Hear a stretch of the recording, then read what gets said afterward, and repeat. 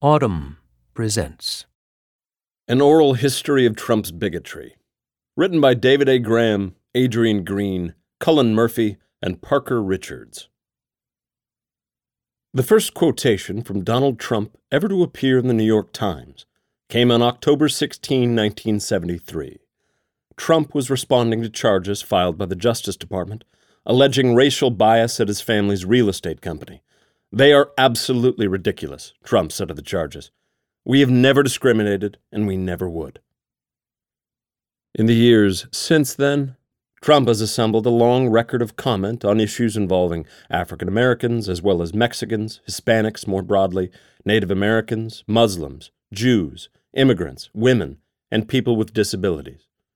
His statements have been reflected in his behavior, from public acts, placing ads calling for the execution of 5 young black and Latino men accused of rape, who were later shown to be innocent, to private preferences. When Donald and Ivana came to the casino, the bosses would order all the black people off the floor, a former employee of Trump's castle in Atlantic City, New Jersey, told a writer for The New Yorker. Trump emerged as a political force owing to his full-throated embrace of birtherism, the false charge that the nation's first black president, Barack Obama, was not born in the United States. His presidential campaign was fueled by nativist sentiment directed at non-white immigrants, and he proposed barring Muslims from entering the country.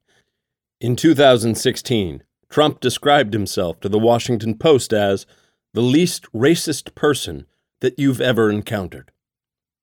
Instances of bigotry involving Donald Trump span more than 4 decades. The Atlantic interviewed a range of people with knowledge of several of those episodes. Their recollections have been edited for concision and clarity. 1. You don't want to live with them either. The Justice Department's 1973 lawsuit against Trump Management Company focused on 39 properties in New York City. The government alleged that employees were directed to tell African American lease applicants that there were no open apartments. Company policy, according to an employee quoted in court documents, was to rent only to Jews and executives.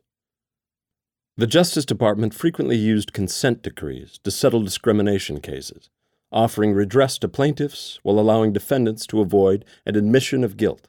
The rationale? Consent decrees achieved speedier results with less public rancor. Nathaniel Jones was the general counsel for the NAACP. He later became a federal judge. John Yinger, an economist specializing in residential discrimination, served at the time as an expert witness in a number of fair housing cases. Elise Goldweber, a Justice Department lawyer, brought the first federal suit against Trump management. Nathaniel Jones. The 1968 Fair Housing Act gave us leverage to go after major developers and landlords.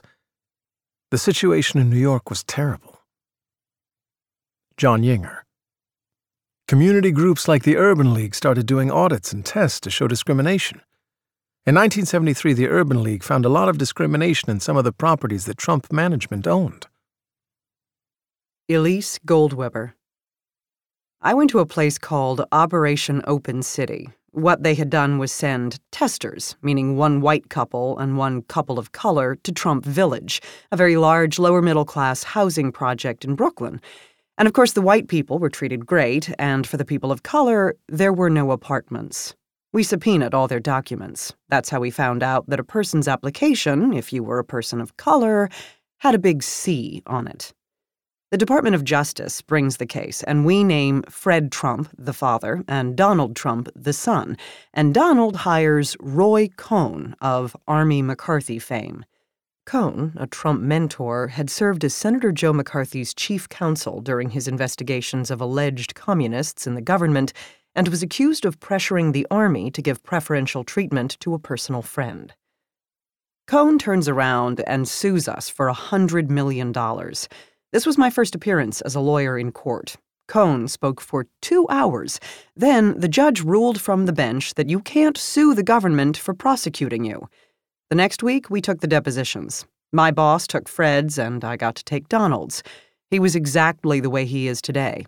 He said to me at one point during a coffee break, "You know you don't want to live with them either." Everyone in the world has looked for that deposition. We cannot find it. Trump always acted like he was irritated to be there. He denied everything, and we went on with our case. We had the records with the C, and we had the testers, and you could see that everything was lily white over there. Ultimately, they settled. They signed a consent decree. They had to post all their apartments with the Urban League, advertise in the Amsterdam News, many other things. It was pretty strong. John Yinger. Trump had some interesting language after the settlement. He said that it did not require him to accept people on welfare, which was kind of beside the point. Under the terms of the settlement, reached in 1975, the Trumps did not admit to any wrongdoing, but soon, according to the government, they were back at it. In 1978, the Justice Department alleged that Trump management was in breach of the agreement.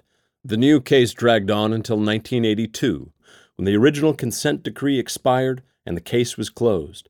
Soon, Trump's headquarters would be installed in Trump Tower, which opened in February 1983. Barbara Ress was the construction manager. Barbara Ress. We met with the architect to go over the elevator cab interiors at Trump Tower, and there were little dots next to the numbers. Trump asked what the dots were, and the architect said, "It's Braille." Trump was upset by that. He said, "Get rid of it." The architect said, "I'm sorry, it's the law." This was before the Americans with Disabilities Act, but New York City had a law. Trump's exact words were, "No blind people are going to live in this building." Elise Goldweber. Was he concerned about injustice? No, never. This was an annoyance. We were little annoying people, and we wouldn't go away. Barbara Ress. As far as discrimination, he wouldn't discriminate against somebody who had $3 million to pay for a 3-bedroom apartment. Eventually, he had some very unsavory characters there. But if you read John O'Donnell's book, Trumped, the inside story of the real Donald Trump, his cunning rise and spectacular fall, written with James Rutherford and published in 1991, Trump talked about how he didn't want black people handling his money. He wanted the guys with the yarmulkes. He was very much the kind of person who would take people of a religion like Jews, or a race like blacks, or a nationality like Italians, and ascribe to them certain qualities. Blacks were lazy, and Jews were good with money, and Italians were good with their hands, and Germans were clean. Nathaniel Jones. Consent decrees were an important tool. The sad thing now is that in his last act as Trump's Attorney General, Jeff Sessions issued a memorandum curtailing enforcement programs and consent decrees across the board when it comes to discrimination. 2. Bring back the death penalty. The so-called Central Park Five were a group of black and Latino teens who were accused, wrongly, of raping a white woman in Central Park on April 19, 1989. Donald Trump took out full-page ads in all 4 major New York newspapers to argue that perpetrators of crimes such as this one should be forced to suffer and be executed. In 2 trials in August and December 1990, the youths were convicted of violent offenses including assault, robbery, rape, sodomy, and attempted murder. Their sentences ranged from 5 to 15 years in prison. In 2002, after the discovery of exonerating DNA evidence and the confession by another individual to the crime, the convictions of the Central Park Five were vacated. The men were awarded a settlement of $41 million for false arrest, malicious prosecution, and a racially motivated conspiracy to deprive them of their rights. Trump took to the pages of the New York Daily News, calling the settlement a disgrace. During his 2016 presidential campaign, Trump would again insist on the guilt of the Central Park Five. Jonathan C. Moore represented 4 of the Central Park Five when they later sued the city of New York. Yusef Salaam was one of the 5 young men who were wrongly convicted. Timothy L. O'Brien spent hundreds of hours with Trump while researching his 2005 book, Trump Nation. C. Vernon Mason represented Salaam and other defendants. Jonathan C. Moore. The Trump ad was calling for the death penalty for juveniles. It was taken out at a time before there was any education of their guilt. The theme was, here are all these young black kids and Hispanic kids who are going to rape our young white women. So let's put them all away.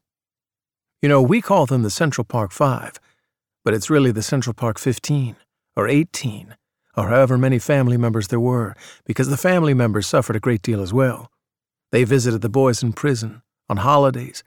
They did their birthdays inside, had Christmas parties. To this day, I talk to some of them, and they go into tears when they think about what happened. Yusuf Salam. When we were accused of raping the Central Park jogger, it really wasn't an accusation. It wasn't like we were innocent and had to be proved guilty in the eyes of the law and in the eyes of the people. Everybody, including Donald Trump, rushed to judge us, and therefore it became that much more difficult to be able to mount a really successful fight. And of course, we lost. Timothy L. O'Brien. One of the things Trump learned when he injected himself into the Central Park 5 case was that he could get attention for himself because he was a spokesman for a certain type of Archie Bunker New Yorker. I think that's one of the bonds that he shares with Trump attorney and former New York City Mayor Rudy Giuliani. They're both profoundly guys from that moment in New York when a lot of racial boundaries got drawn. C. Vernon Mason. The level of animosity and hatred was palpable. It was brutal. The language used around this case, savages, bordered on the kind of stuff that Ida B. Wells and others wrote about during the lynching period. Yusuf Salam. For him to say, you know what, I'm going to take out an ad, and I'm going to call for the state to kill these individuals. It was almost as if he was trying to get the public or somebody from the darkest places in society to come into our homes. Remember, they had published our phone numbers, our names, and our addresses in New York City's newspapers. So we were pariahs. C. Vernon Mason. The defendants were afraid for their own safety and for their families. These were not people who had substantial means to protect themselves with security guards, or who were living in some gated community.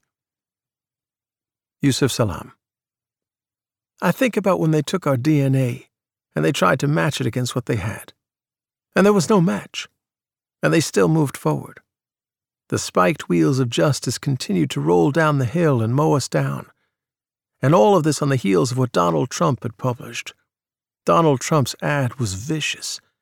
It was very disrespectful of what the law is supposed to be about. Jonathan C. Moore.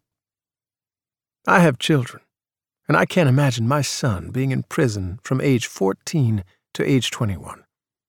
You're stealing the most innocent part of somebody's life. None of these kids had ever had any real interactions with the law before. When they were finally vindicated, there was never any apology from Trump, or even a hint of an apology. Yusuf Salam. Donald Trump's ad ran on May 1st, 1989. The crime had happened April 19th, 1989. We hadn't even started trial. That was just a few weeks after we were accused. He put nails in our coffin. He's continuing to do that by continuing to say that we are guilty, by continuing to say that the police department had so much evidence against us. What evidence did they have that stuck? They had no evidence. They had manufactured false confessions. C. Vernon Mason. In 2016, this is 26 years after the case and 14 years after it had been proved that none of these defendants had anything to do with that rape, Donald Trump said, I still believe they're guilty. And I guess in his mind, he would suggest that they should still be executed. Timothy L. O'Brien. He trusts his gut on issues surrounding race because he's got a simplistic, deterministic, and racist perspective on who people are. I think at his core he has a genetic understanding of what makes people good and bad or successful. And you see it all the time. He talks about people having good genes. He looks at the world that way. He's got a very Aryan view of people and race. 3. They don't look like Indians to me. In the early 1990s, Trump attempted to block the building of new casinos in Connecticut and New York that could cut into his casino operations in Atlantic City. All of Trump's casinos eventually went into bankruptcy. In October 1993, Trump appeared before the House Subcommittee on Native American Affairs of the Committee on Natural Resources. The subcommittee was chaired by Bill Richardson, later New Mexico's governor. Trump was there to support an effort to modify legislation that had given Native American tribes the right to own and operate casinos. George Miller, a Democrat from California and the chair of the Committee on Natural Resources, was also present. Tad Johnson, of the Minnesota Chippewa tribe Boys Fort Band, served as the Democratic counsel on the subcommittee. Rick Hill is a former chair of the National Indian Gaming Association and of the Oneida tribe in Wisconsin. Pat Williams was a member of Congress from Montana. Trump began by noting that he had prepared a politically correct statement for the committee, but almost immediately went off script. The hearing became loud and acrimonious. Bill Richardson. He said he didn't think that Native Americans deserved the legislation because there was a lot of corruption around Native American casinos. I remember asking him after the hearing, "Well, what's the evidence?" He said, "The FBI has it." I said, "You're making the accusation. Why don't you bring the evidence?" He said, "No, you should ask the FBI."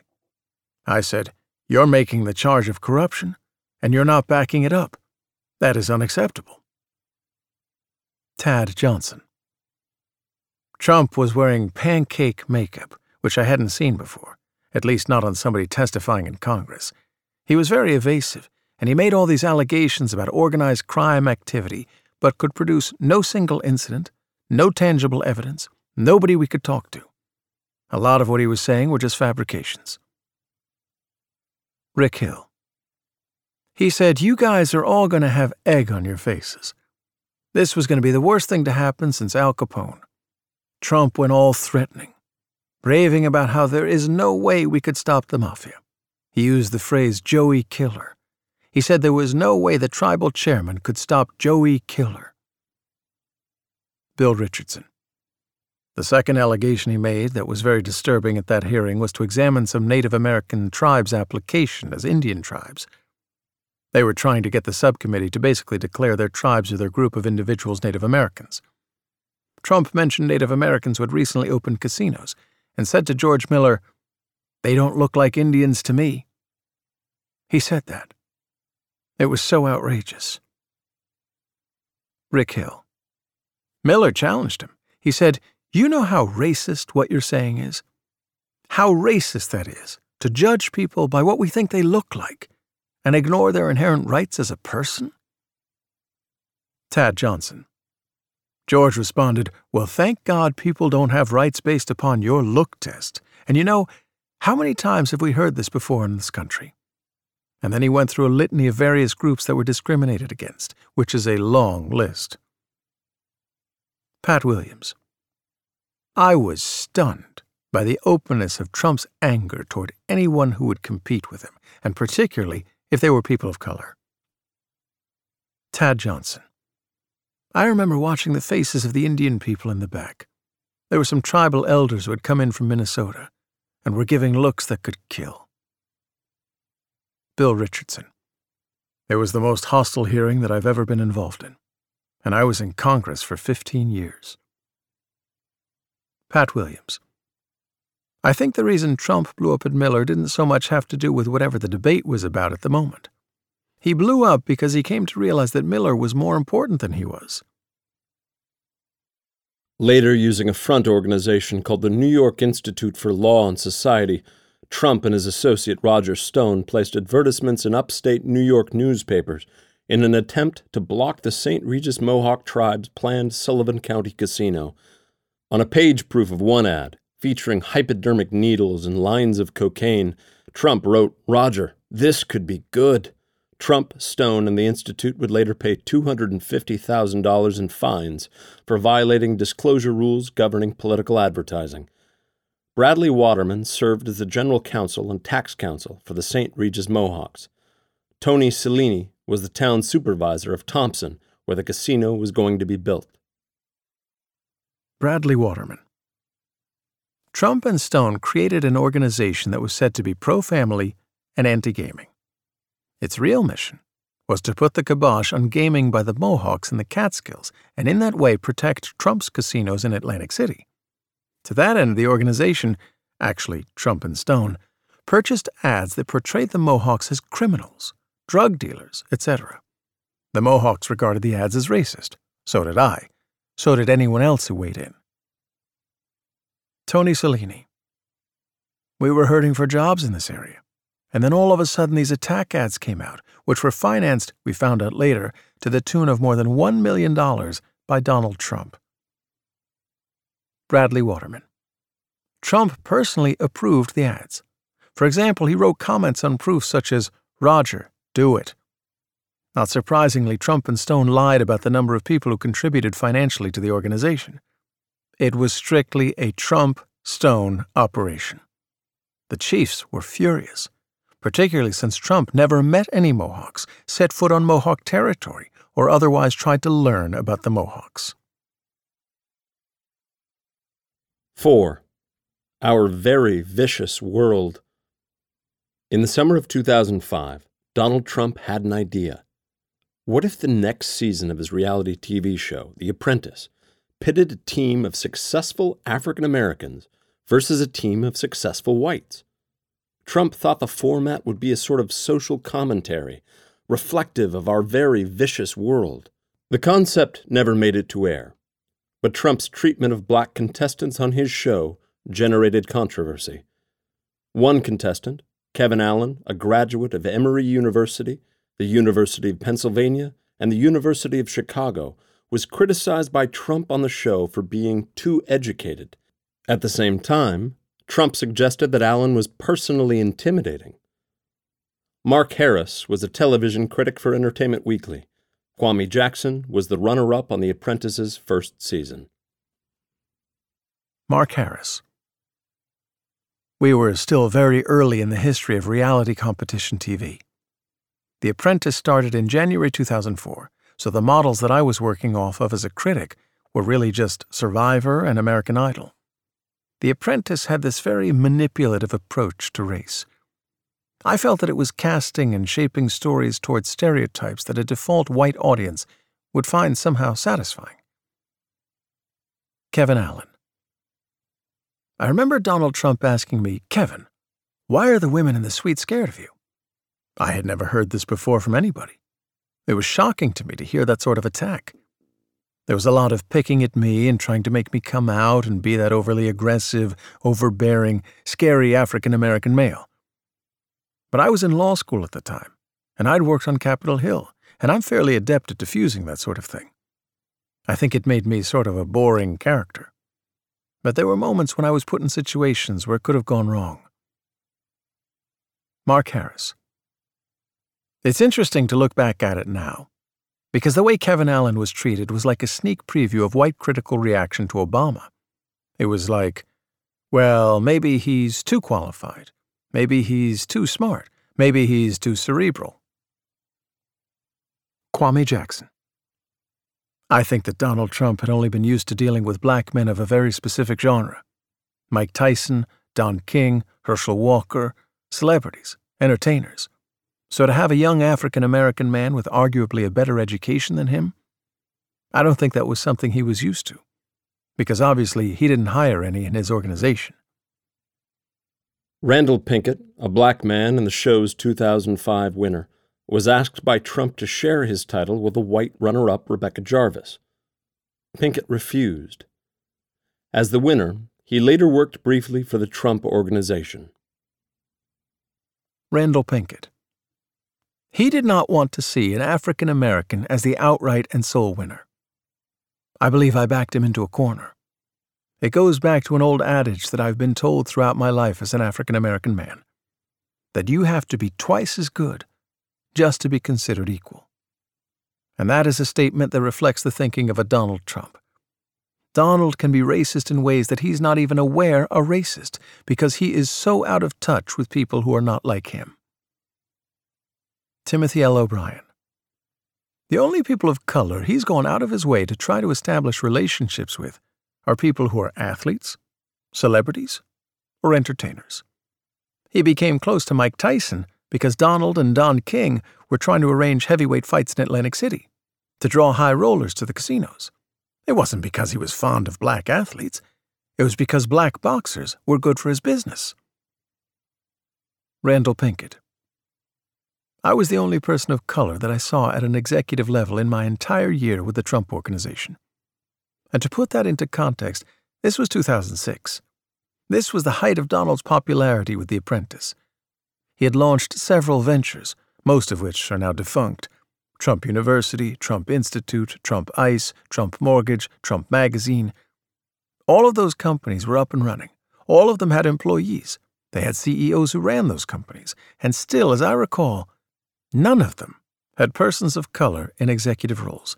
None of them. 5. He doesn't have a birth certificate. Our current president came out of nowhere. The people who went to school with him, they never saw him. They don't know who he is. That statement, made at the February 2011 Conservative Political Action Conference, marked the launch of Donald Trump's public efforts to sow doubt about whether President Barack Obama had been born in the United States. Birtherism had been festering for several years before Trump embraced it, supplanting other proponents and becoming its most prominent advocate. In March, on The View, Trump called on Obama to show his birth certificate. In April, he said that he had dispatched a team of investigators to Hawaii to search for Obama's birth records. For Trump, the run-up to birtherism had been a controversy that flared when a Manhattan developer proposed building an Islamic cultural center on a site in Lower Manhattan, the so-called Ground Zero Mosque. In 2010, on The Late Show, Trump told David Letterman, "I think it's very insensitive to build it there. I think it's not appropriate."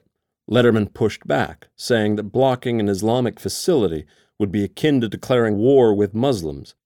Trump answered, "Somebody's blowing up buildings and somebody's doing lots of bad stuff."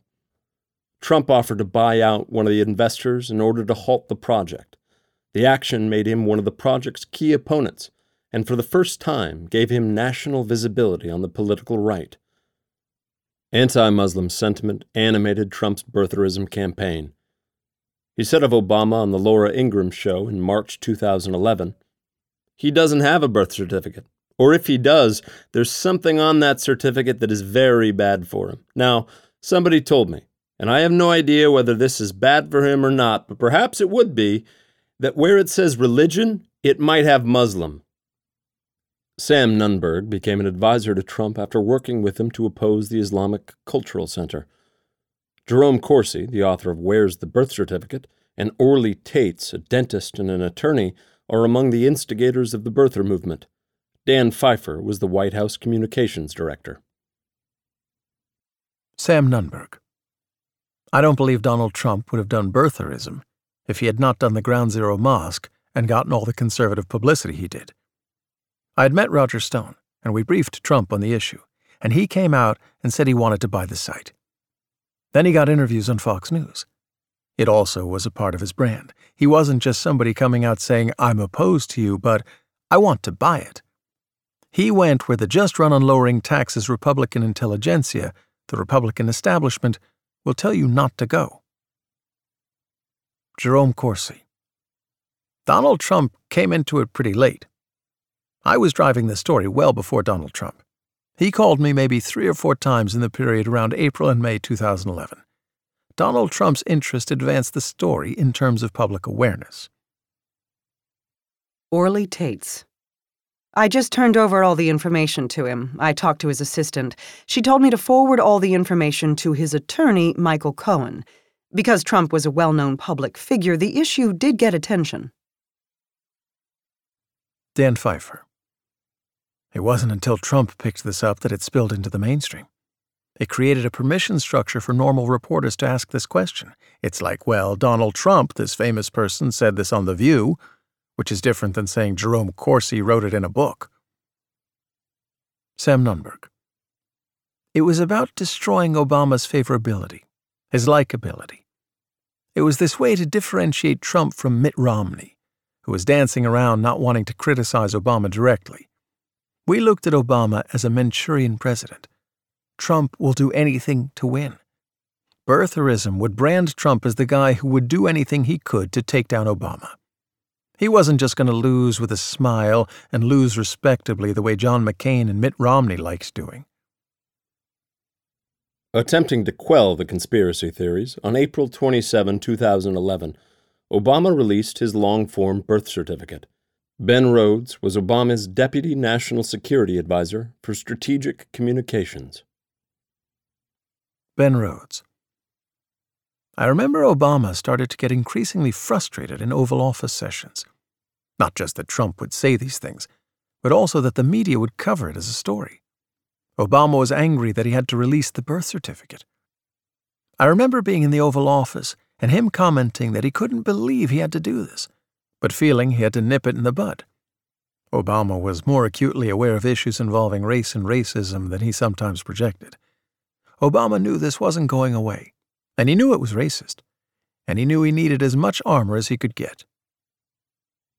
A few days later, at the White House Correspondents' Dinner, Obama and comedian Seth Meyers mocked Trump's birther claims, leaving Trump red-faced and seething at a table in the audience. Jay Carney was the White House press secretary. Seth Meyers. We were constantly getting a refreshed list of who was going to be in the room. I will say that we were happy when we saw that Trump was going to be there. I think our best joke about him being a racist that night was, Donald Trump said recently he has a great relationship with the blacks. But unless the blacks are a family of white people, I bet he's mistaken. There's a thing Donald Trump does better than anybody else, which is that by stating one position, he reveals that he actually holds the opposite position. One of the reasons we piled on with our Trump jokes wasn't that he was a reality star. It was that he was someone who was doing the rounds, continuing to double down and triple down and quadruple down on this incredibly racist rhetoric. Historically, if you look at other rooms I've been in, I've never done a run of 10 jokes about anyone before. Obviously, we felt pretty strongly for that to be the case. Jay Carney.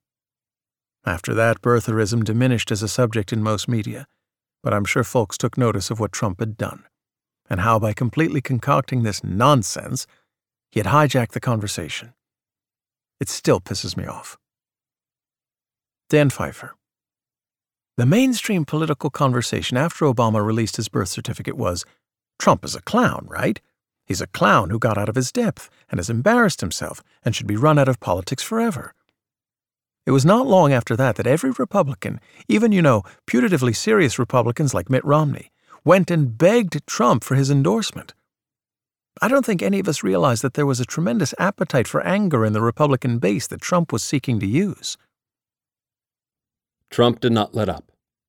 In May 2012, he told the CNN host Wolf Blitzer that a lot of people do not think it was an authentic certificate. In August, he called the birth certificate a fraud. Finally, in September 2016, under political pressure during his presidential campaign, Trump acknowledged that Obama had in fact been born in the United States. That was not the end of the matter. In November 2017, the New York Times reported that Trump was still privately asserting that Obama's birth certificate may have been fraudulent. Ben Rhodes. It cannot be overstated that this is the creation story of Donald Trump becoming president of the United States. His whole brand is, I will say the things that the other guys won't. Without birtherism, there is no Trump presidency. 6. On many sides. Roughly 6 months into Trump's presidency, on the night of Friday, August 11, 2017, hundreds of neo-Nazis and white supremacists marched onto the University of Virginia's campus in Charlottesville, chanting, "Jews will not replace us," and "Blood and Soil," a Nazi slogan. The Unite the Right rally was protesting the proposed removal of a statue of Confederate General Robert E. Lee. Confrontations arose between members of the so-called alt-right and groups of counter-protesters, including members of the anti-fascist movement known as Antifa. Mike Signer, Charlottesville's mayor, had been dealing with far-right protests all summer. Richard Spencer was one of the key figures behind the Unite the Right rally. Mike Signer. The first event was in May of 2017, led by Richard Spencer, who invented the term alt-right and is a UVA graduate. He had done an event right after Trump's inauguration where he had led a fascist salute with all these people at a hotel in Washington, D.C. Buzz cuts, uniforms, very frightening. Richard Spencer. There is no question that Charlottesville wouldn't have occurred without Trump. It really was because of his campaign and this new potential for a nationalist candidate who was resonating with the public in a very intense way. The alt-right found something in Trump. He changed the paradigm and made this kind of public presence of the alt-right possible. David Duke, the former Ku Klux Klan leader who participated in the Charlottesville rally, called it a turning point for his own movement, which seeks to fulfill the promises of Donald Trump. Will Payton, the rector of St. Paul's Memorial Church near the UVA campus, hosted an interfaith service in opposition to the rally. As alt-right protesters marched by, the roughly 700 people in the church were advised to stay inside for their own safety. Will Payton. I was out in a parking lot during the morning while all the various neo-Nazi people and different white supremacist groups were gathering and unloading. They were piling out of vans and trucks, and kind of giddy. I'd never seen swastikas and Nazi salutes out in the open like that. People wearing helmets and carrying clubs and shields. Richard Spencer. The whole day was chaotic. I woke up that morning. We had breakfast. We didn't quite know what was going to happen. I certainly thought it was going to be a big event, but I never quite knew that it was going to turn into this ultimately historic event. Mike Signer. Richard Spencer and David Duke spent time attacking me and talking about the Jewish mayor of the city. There was a threat against a synagogue saying, "It's time to torch those Jewish monsters, let's go 3 p.m. There was an intensity in the anti-Semitism that previously was unthinkable in American political life. I grew up 5 blocks from the headquarters of the American Nazi Party in Arlington, Virginia. It was above what is now a coffee shop in a ramshackle house, and we laughed at this lonely, pathetic old man who would come in and out of that building. Now you're seeing something different. I was infuriated that you weren't seeing a condemnation of this coming from the White House. On August 12, a black man named DeAndre Harris was beaten by at least 4 white supremacists. At about 1:45 p.m. that day, James Alex Fields, Jr., a 20-year-old white supremacist from Ohio, drove his Dodge Challenger into a crowd of counter-protesters, killing 32-year-old Heather Heyer and injuring 35 others. Fields was convicted in December 2018 of first-degree murder. In March, he pleaded guilty to 29 of 30 federal hate crime charges in a separate trial. Speaking on the afternoon of the attack from his Bedminster, New Jersey golf club, Trump denounced this egregious display of hatred, bigotry, and violence on many sides. He paused and then repeated, "On many sides." Lisa Woolfork is a UVA professor and an organizer with Black Lives Matter's Charlottesville chapter. Jason Kessler was an organizer of the rally. Richard Spencer. We were dealing with this terrible accident that occurred with James Fields and Heather Heyer, and it was certainly not why I came, and I don't think it's why anyone else came. I was trying to deal with that situation in the best way I could by just saying that we simply don't know what happened, and we should stress that this young man deserves a fair investigation and a fair trial. Trump, in his own way, was being honest and calling it like he saw it. I was proud of him at that moment. Mike Signer. This was a coordinated invasion of the city by violent, right-wing militias. I watched a clip of the president, and my mouth fell open, and I was at once ashamed for him and for the country. Lisa Woolfork. The car sped down 4th Street and collided with the counter-demonstrators who were marching that way. I was about 100 feet from the impact, and it was complete chaos. I remember seeing a shoe fly into the air. I remember people screaming. It was an utterly terrible moment. After a long and traumatic day, the president's remarks were chilling. One of the dangers of having the president speak in the way that he spoke about the events in Charlottesville, about many sides, was that it promotes this very dangerous false equivalency.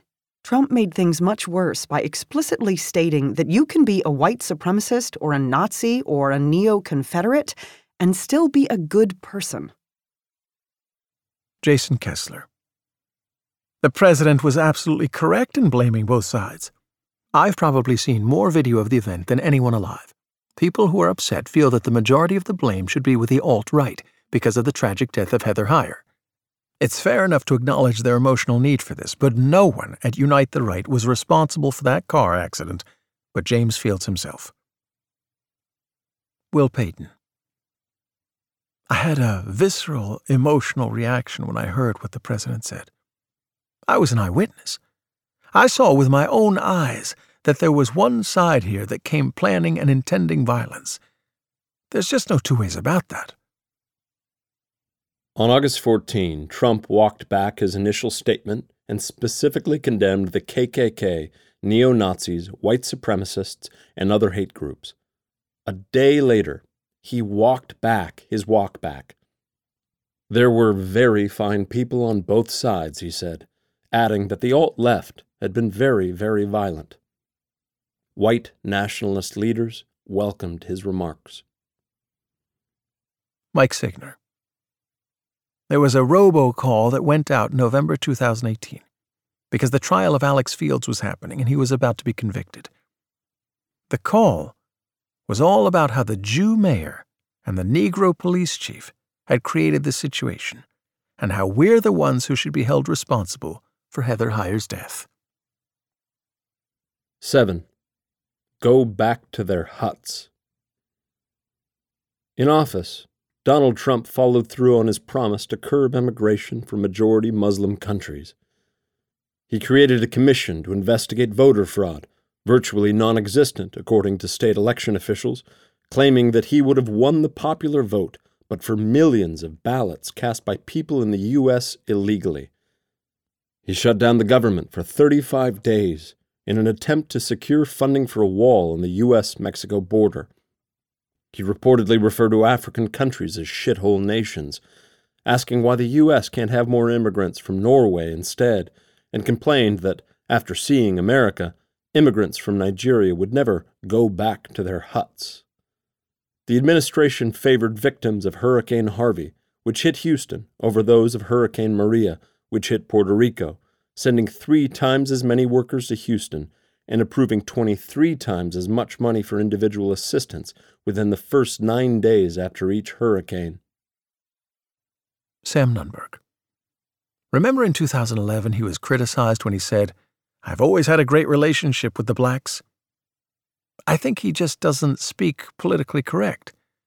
It's not in his vernacular or consciousness. It's generational. It's also, probably not to play psychiatrist, it's growing up where he grew up, in Queens, New York, and dealing with union members, dealing in a crime-riddled New York City. I think it's just the way things were thought of as different then. Timothy L. O'Brien. This is the same debate we have about whether or not he's a liar. And I get the journalistic need to be really clear about how we use terms. You know, lying implies volition and knowledge. But I'm very comfortable saying I think he's got a pathology around lying. And when it comes to race, I don't think it's merely using racial animosities or race-baiting as tools to promote his business. I think it's a deep-seated reflection of what he thinks about how the world works. Kwame Jackson.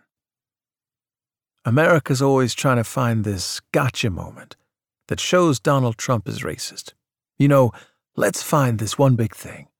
Let's look for that one time when he burned a cross in someone's yard so we can now finally say it. People refuse to see the breadcrumbs that are already in front of you, leading you to Grandma's house. If you enjoyed this production, Find the best long-form articles read aloud in the Autumn app, available now for iPhone.